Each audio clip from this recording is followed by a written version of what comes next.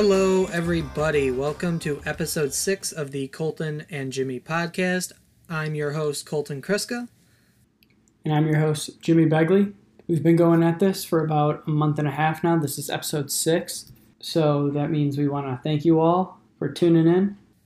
Yeah, and of course, all of our listeners from America know it was just recently 4th of July weekend. So I hope everyone had a safe holiday weekend. And again, we thank you for listening. All right. So today's topic, we're going to be talking about credits, credit cards, credit hacking, credit scores, how to deal with all this debt. And so, Colton, why don't you start us off? We're going to be talking about credit card hacking. We'll get to credit card hacking later in the video, okay? And we'll tell you about what that exactly means. But we're going to be talking about what is a credit score. So in our society today, it's kind of important that you have a credit score. And Jimmy, why don't you tell us why? Sure. So a credit score is used by lenders such as banks, credit card companies, car dealerships, mortgage companies.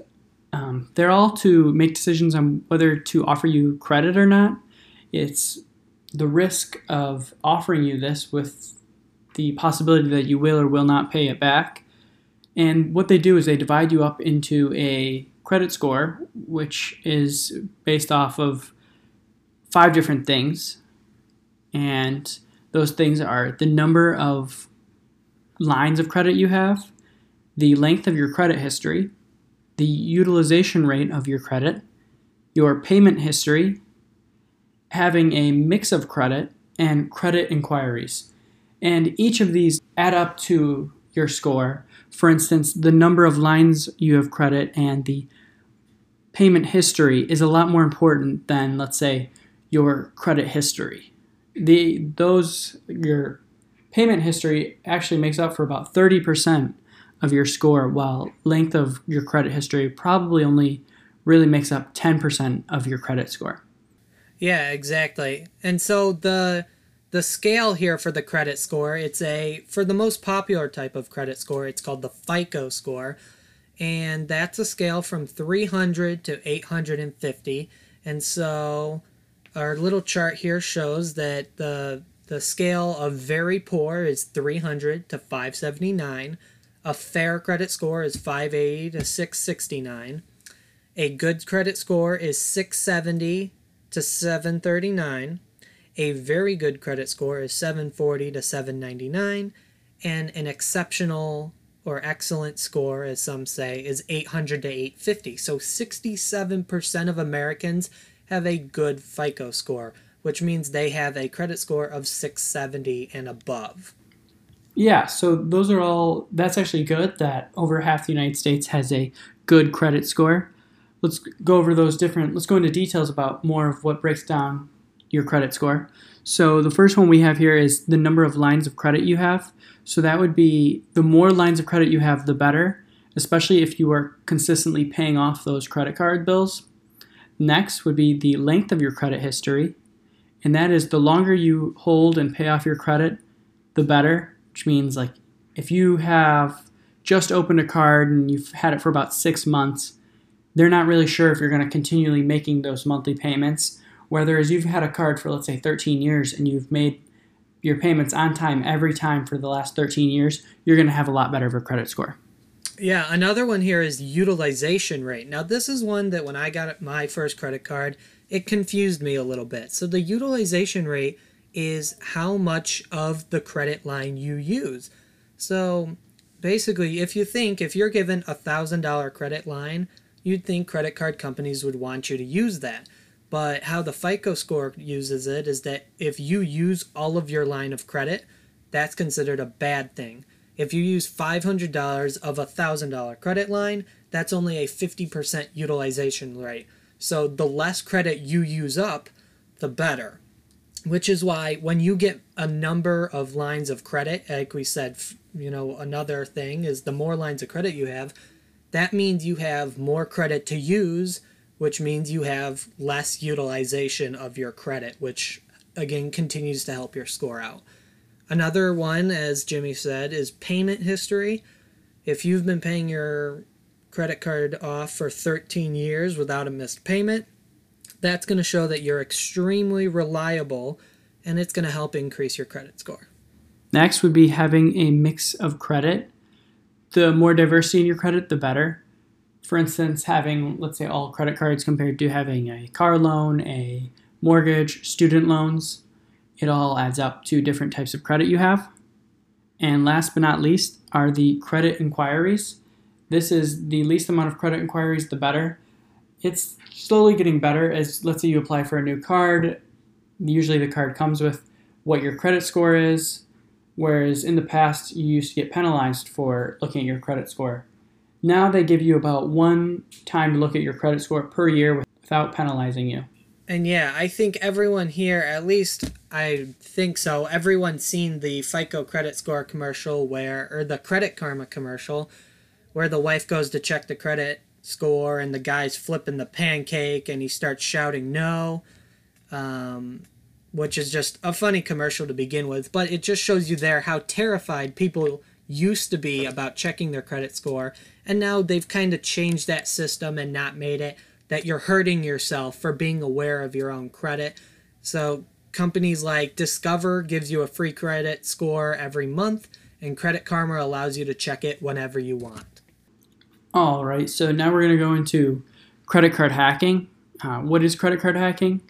It's basically having the best card for you possible to get out, whether it be the cashback discount, the mileage if you fly frequently, the bonuses for signing up, or whatever it be. And so the first card we have here today these are cards good for college students. And we have the Discover It Student Cashback card. And that comes with a $0 annual fee, a 5% cashback on revolving categories. And this changes, every month or quarter, depending on what they have, whatever promotion, whether it be groceries, gas, restaurants, food purchases.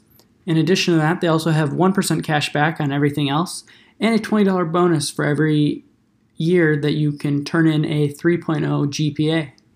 Yeah, so that's obviously really good for students because you get that $20 bonus every year, and it might not seem like a lot, but again, that's what credit card hacking is that making the most out of every opportunity that you can. Now, the thing with the revolving categories is that it can be really difficult. So here, for the revolving categories, it's every 3 months, it's every quarter, that's what that's called, is quarterly, it switches. So for the 2019 calendar year, Discover's was from January to March, it was 5% on grocery stores. From April to June, it was gas stations and Uber and Lyft. For the month of July through September, which is our current quarter, it's restaurants and any PayPal transactions. And this is really good for the holiday season. It's 5% cash back on, from October to December, it's 5% cash back on Amazon, Target, and Walmart. So for your Christmas shopping, you basically get like a 5% discount on those places right there. Now, say you don't ever go grocery store shopping, that means you're only getting 1% cash back. So another different type of card that you can use is the Discover It Student Chrome card. Now, this is a card that I personally have, and I think it's just safe to say right now that none of these are sponsored. I'd like you to be known right there that none of these are sponsored. This is just our own personal opinions. But I do have this card. It's a $0 annual fee. It's 2% cash back on restaurants and gas stations, which are the only places I ever go, is to buy food for my family and to buy gas for my car. But then it's also 1% cash back on everything else, whether it be grocery stores or entertainment like the movie theater. And this is also a student card. So it also gives you a $20 bonus for a 3.0 GPA. And the one other good thing was any Discover credit card, it will double your cash back that you make within the first 12 months of using the card. So if you make $100 cash back in your first year with Discover, it's going to give you another $100 back, which is a really, really nice bonus. All right, so our next card will be the Capital One Quicksilver card. This is a card for people with no credit or very low credit. Once again, it has a $0 annual fee, unlimited 1.5% cash back on everything, and a one-time $150 cash bonus after you spend the $500 on purchases within the first 3 months. Now that bonus, even the cash back, it's nothing special, but it's nice because people with low or no credit can get this. And the one-time bonus is pretty nice because it's pretty easy to spend $500 within the first 3 months. Yeah, and obviously we advise never try and get to that $500 by buying stuff that you normally wouldn't. Buy stuff like groceries and gas and the things that you have to buy anyway. Don't go out and buy a $500 Gucci belt so that you hit that $150 cash bonus. That is not the point of the cash bonus. That's what the credit card companies want you to do, but that is not the point of the cashback bonus. That is for you to gain, not for you to spend recklessly. Another thing for people with no credit or low credit is a Discover secured credit card. When a credit card says it's secured, it means you have to give a security deposit, and then your credit limit is equal to the security deposit. So this Discover card, the cashback, the 1 year cashback match is still in effect. It's 2% cashback on restaurants and gas, 1% back on everything else, and it has a minimum of $200 security deposit. So, for example, if you put an $800 security deposit on your card, that means you'll get $800 every month to spend on a credit line, and if you don't pay it, Discover is going to keep that security deposit. So that's how that works. All right. And lastly, we have our best cards for cashback and card usage. Our first card is the Citi Double Cashback card. And this is another $0 annual fee card with a 1% cashback when you spend and another 1% cashback when you pay. The only downside to this card is that there is no sign-up bonus. Yeah, that is one thing. So it's kind of similar to the Quicksilver One card, not too restrictive in who can get it. It's a solid cashback, but yeah, without that sign-up bonus, that gives Quicksilver the edge on that one. Another one we have is the Chase Freedom card. Obviously, if you bank at Chase, you should probably get a Chase credit card. It just kind of makes things go easier. The Chase Freedom card has a $0 annual fee. It is 5% cash back on revolving categories, similar to Discover, 1% cash back on everything else. And like the Capital One Quicksilver, it has a one-time $150 bonus when you spend $500 in your first 3 months. Yeah, so that's another easy bonus, once again, but you're not wanting to spend money on things that you wouldn't normally purchase. And it's got the revolving category, so it's a decent card. It's just you have to make sure that you're getting the most out of your card. And then our last one here, and this is another card that I have and I absolutely love. It's my Capital One Saver card. This is also a $0 annual fee. It's 3% cash back on restaurant, dining, and entertainment. So any food place, any entertainment place like the movies, you get 3% cash back on. And you get 2% cash back on grocery stores and 1% back on everything else. And this card also has the $150 cash bonus after you spend $500 on purchases in your first 3 months. I got that. It's as soon as you hit $500, it's in your cashback account, and that 3% is just one of the best for food on the market. And like I said earlier, I only buy food and gas. That's literally all I use my credit cards for. So it works for me. Yeah, and these aren't all the cards that we have available. There's other cards like the GM cards, which will give you points towards a new car. There's airline cards, which will give you miles towards frequent flyers. There's plenty of different cards that it seems like each store and big, whether it be a big box store or even like Amazon, they each have their own card with their own perks. These are just some that we threw in here. We do want to remind you that we suggest to pay off your debt at the end of each month so that you're not reoccurring the monthly interest charges. This will keep your credit score higher and will keep you, more money. We understand that you cannot always do that. In fact, the average American has over $15,000 in credit card balances.